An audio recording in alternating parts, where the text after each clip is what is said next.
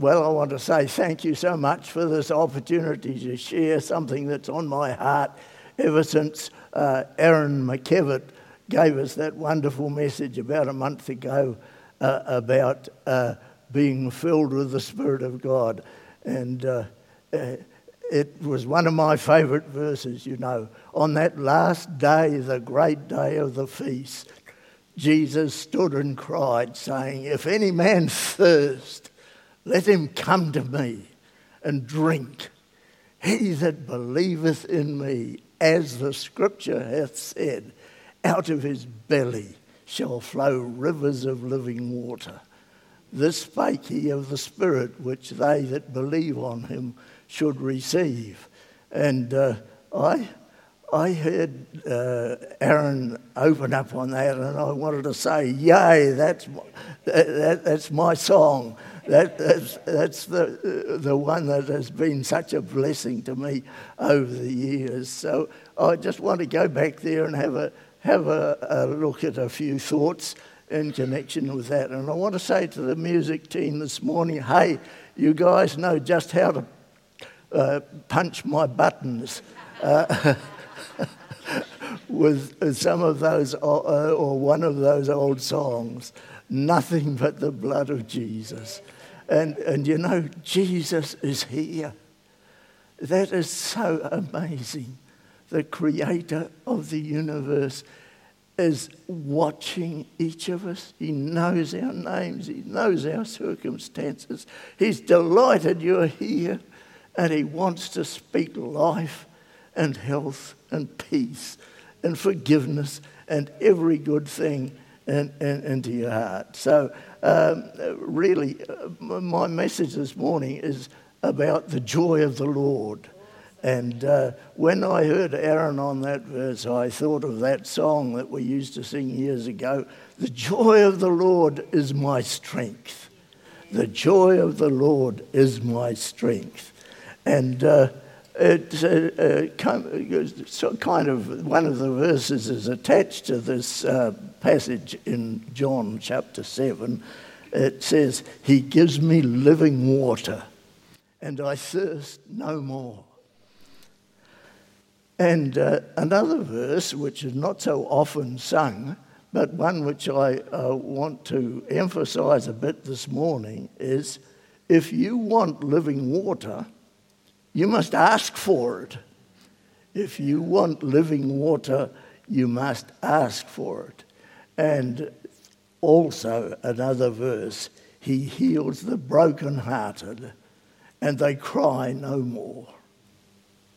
Father, we're in your holy presence. We want to hear your voice. We want you to touch our hearts with faith and expectation and your joy this morning. Thank you so much. In Jesus' name, amen. This song absolutely confirms my conviction that the chief end of man is to glorify God and to enjoy him forever. Many of you will know that's out of the Westminster Confession. And long years ago, in 1959 to be precise, and I was 27 years old, I wrote this quote from the Westminster Confession in the opening passage of my scheme of work as a young teacher. I don't know whether they do it this way nowadays, but we used to have to do a weekly workbook, and we also we working on a scheme of work, which was actually your philosophy of education and how it integrated with your worldview. And so I put the chief end of man is to glorify God and enjoy him forever. And I'll never forget my school inspector coming and stubbing his thumb on the desk in front of me and saying, "I do not agree with your opening statement." However, 60 years later, I'm more convinced than ever that what life is all about. And in fact, I'd like to reverse the order, actually, chosen by the Westminster Divines. They said the chief end of man is to glorify God and enjoy him forever. I'd like to reverse it and say the chief end of man is to enjoy him forever and glorify God. Because unless you're enjoying him, I tell you what, you won't be glorifying him. And how on earth are we supposed to glorify God anyway? I tell you what, it's not us, it's a reflection.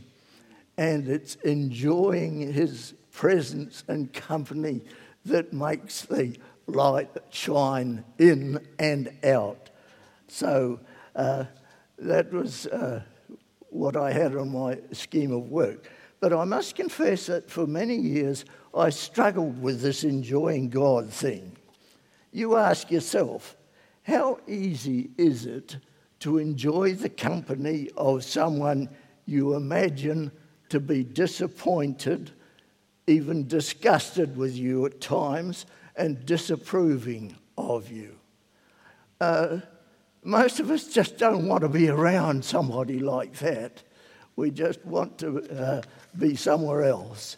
And I can think of lots of reasons why God would be disapproving of me, if not downright angry. I tended to imagine God as frowning.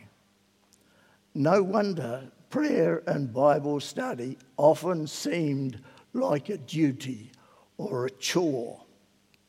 It also convinced me that I was unlikely to get my prayers answered or even listened to. Didn't the Bible say somewhere that if I hid iniquity in my heart, the Lord wouldn't hear me?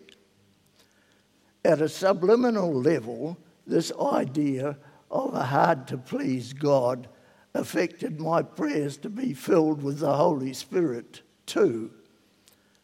Sure, I understood that I was saved by faith in the death of Christ on my behalf and not by my own efforts, but wasn't being filled with the Spirit some sort of special blessing reserved for those who deserved it.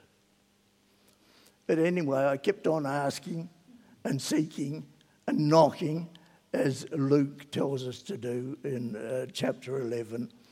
And on numerous occasions, I was prayed for by assorted gurus and sometimes with dramatic encounters with God, I might say. Though I'm not putting down being prayed for. In fact, I was listening to Mike Pilavachi, who's an Anglican preacher, on YouTube this week, and he said he always came to the front when there was an offer for prayer, whether it was for healing or health or to be filled with the Spirit. And he said he found himself in the prayer line on one occasion and discovered that the prayer line was being prayed for those who found it difficult to conceive. And since he was a single man, he really didn't fit. However, if you want the blessing of God, you've got to go after it. And God is not a reluctant God. He's not holding out on us at all. So I kept on seeking and knocking, and was, as I say, we had these encounters. And I might say that Jenny and I were mightily blessed by seeing God display his power in dramatic ways in the revival that was taking place in Papua New Guinea when we were there. However, and I want to qualify this a bit, eventually I came to the conclusion that the most important thing I could do on any given day was to spend time in the Word, just hanging out with God, you might say. And about the same time, it increasingly dawned on me just how much God really loves us and enjoys our presence. My earlier conviction that God was disgusted with me wasn't right. Do you know that what the most precious thing in the world is, in fact, what the most precious thing to God is? How's this for an answer? It is the thing for which God would pay the highest possible price.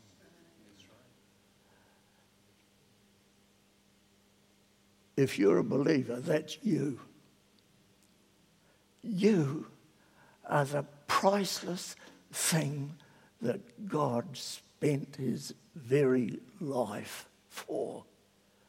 Do you think he's stopped loving you now that Jesus has gone back to heaven and everything?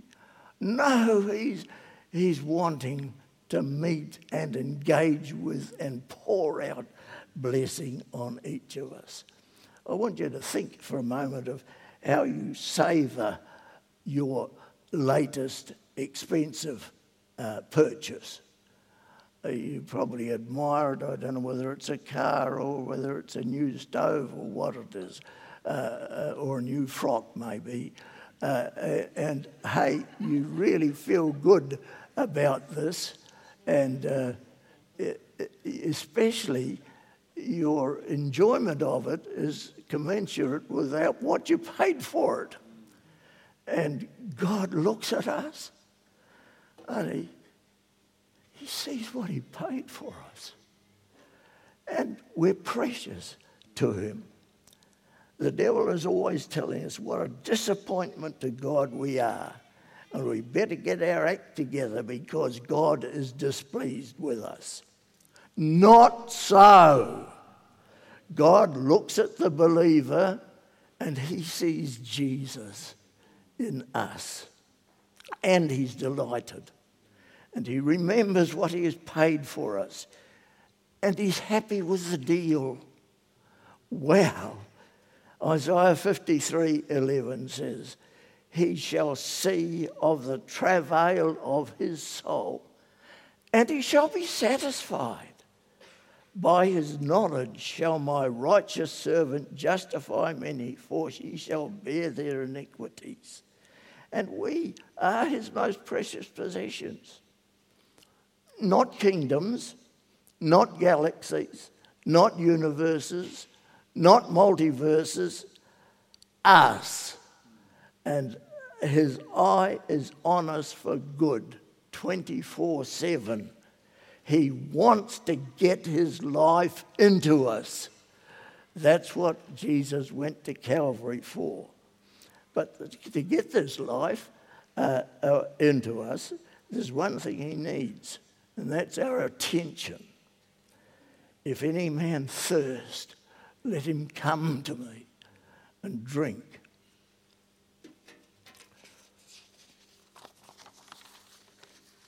So, okay, how do you come to Jesus and how do you drink?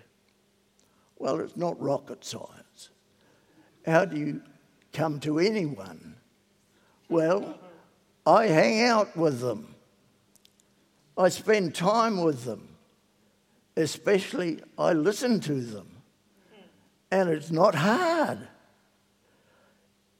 Especially if I realise that the person I am with knows me and loves me and approves me and wants to do good things for me. Certainly, coming to Jesus is a little bit different from going out to coffee with a friend. To begin with, you don't see Jesus. And that brings me to another verse. Without faith, it says in Hebrews, it is impossible to please God. For he that cometh to God must believe that he is, and that he is the rewarder of them that diligently seek him. And some people throw up their hands in despair at this point and say, well, I'm sorry, I just don't have that kind of faith. Well, I want to tell you there's something you can do about it. Don't despair, because another verse in Romans chapter 10, verse 17 says, faith comes, and it comes by hearing, and it comes by hearing the word of God. Soak yourself in Scripture. It will speak for itself. God's word listened to, meditated on, chewed over, and memorized will produce faith. It works. And then there's that verse in Proverbs 4:20-22 that says, my son, attend to my words. Incline thine ear unto my sayings. Let them not depart from thine eyes. Keep them in the midst of thine heart. For they are life unto those who find them, and medicine to all their flesh. We used to have a teacher when I was in about Standard 5, I think. It was wartime, of course, and most men teachers were off at the war, but he had been medical test had sent him out. But he was an ex-Air Force major and a big man with a jaw like Winston Peters. Not Winston Peters, Winston Churchill. And he used to storm into the classroom back in the days when everybody stood up when the teacher came into the room, and he'd say, sit down, sit up, and shut up, and pay attention. And that meant every eye had to be on him and listening. Well, God's not like that. But at the same time, he wants our attention. And how do we do it? We listen to his word. My son, attend to my words. Yeah. Incline thine ear unto my sayings. Let them not depart from thine eyes. That means 24/7. Hey, this sounds like discipleship, doesn't it? It sounds like the disciples walking with Jesus 24/7 every day. Not just once a week kind of encounter with God, a daily encounter with God. If he gets your attention in that way, then something's going to happen. And there's another passage I want to bring to your attention too. It's John 6:63. This is a favourite of Jenny's, and I can see some of our home group putting their hands up because this verse is a blessing to them too. What gives life is God's Spirit. Man's power is of no use at all. The words that I have spoken to you bring God's life-giving Spirit. You live in the Word. You open your heart to the Word. You memorize the Word. You spend the day with the Word. And God's life-giving Spirit will flow into you. Absolutely. As I say, it's not rocket science. It works. You do it, it'll happen. And so coming to Jesus and drinking happens when we embrace God's promises. An old song said, there is life for a look at the crucified one. There is life at this moment for thee. Then look, sinner, look unto him and be saved, unto him who was nailed to the tree. Okay, come unto me. There's a saying around that whatever gets our attention gets us. If you will look at the goodness of God, you will be drawn to him. And that life-giving water will spring up in your innermost being. But we have to ask. If you want living water, you must ask for it. Dale and David Garrett, who were songwriters from our youth, paraphrased Luke 11 this way: ask and keep on asking, and it will be given to you. Seek and keep on seeking, and you shall find. Knock and keep on knocking, and the door will be open to you. For everyone who asks receives, and he who seeks shall find. To him that knocks, the door shall be opened. So ask, seek, knock.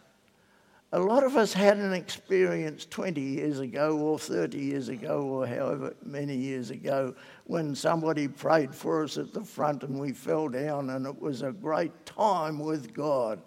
And that, hey, but 20 years ago doesn't work for today. You need to be ask and keep on asking. And it's a daily experience, and it'll bring the flow into you that was there to spill out when you need it. Anyway, I'm getting too slow. I've got no idea how long I've been going now anyway. Okay. I want to finish with this verse, a quote from this verse. It's 1 John 5:14.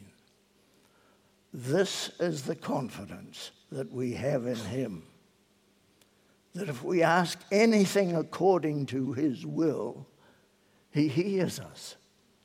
And if we know that he hears us, whatsoever we ask, we know that we have the petitions that we have desired of him. Now, I almost thought of getting you to recite this because it's so important. You know, the words, the promises of God, you need to put them in your mouth and speak them out. And when you speak them out, something seems to happen in here.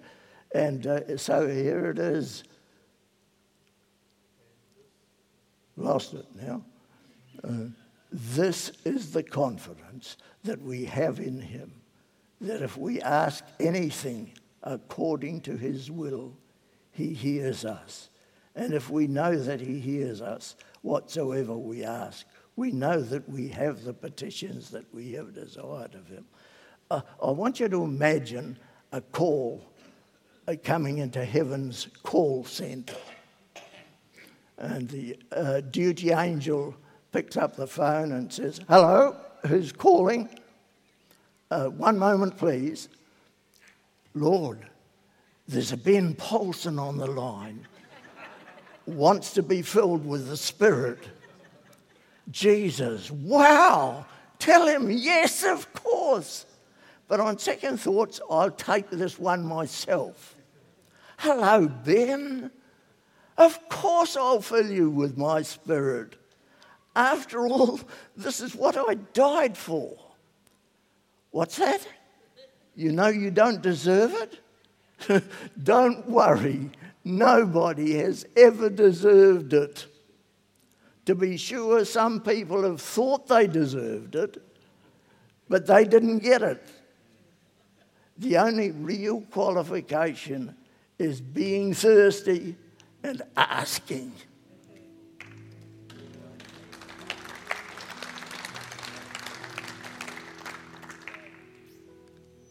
And by the way, whenever you need a top-up, just look in my direction.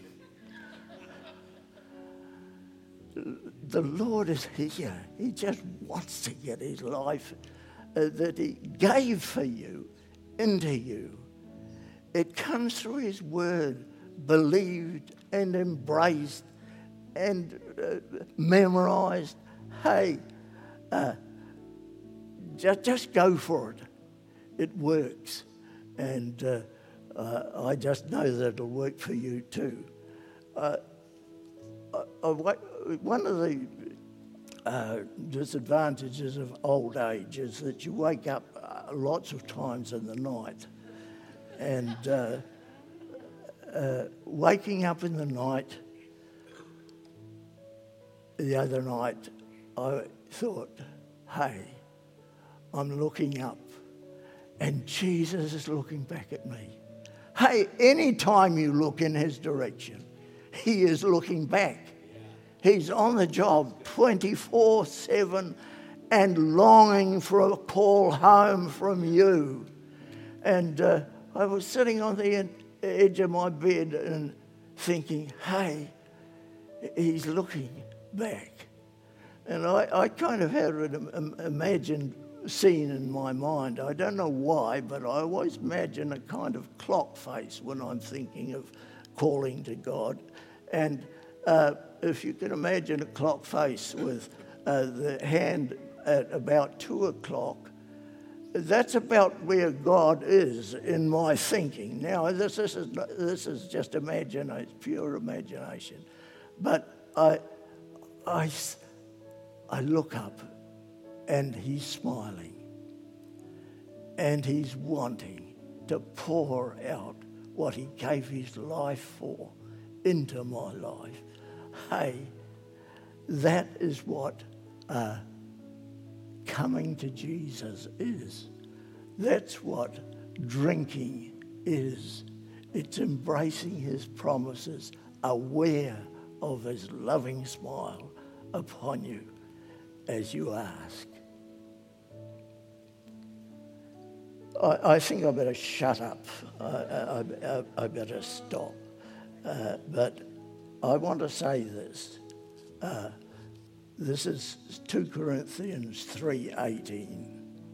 But we all, with open face, beholding as in a mirror the glory of the Lord, are being changed from one degree of glory to another.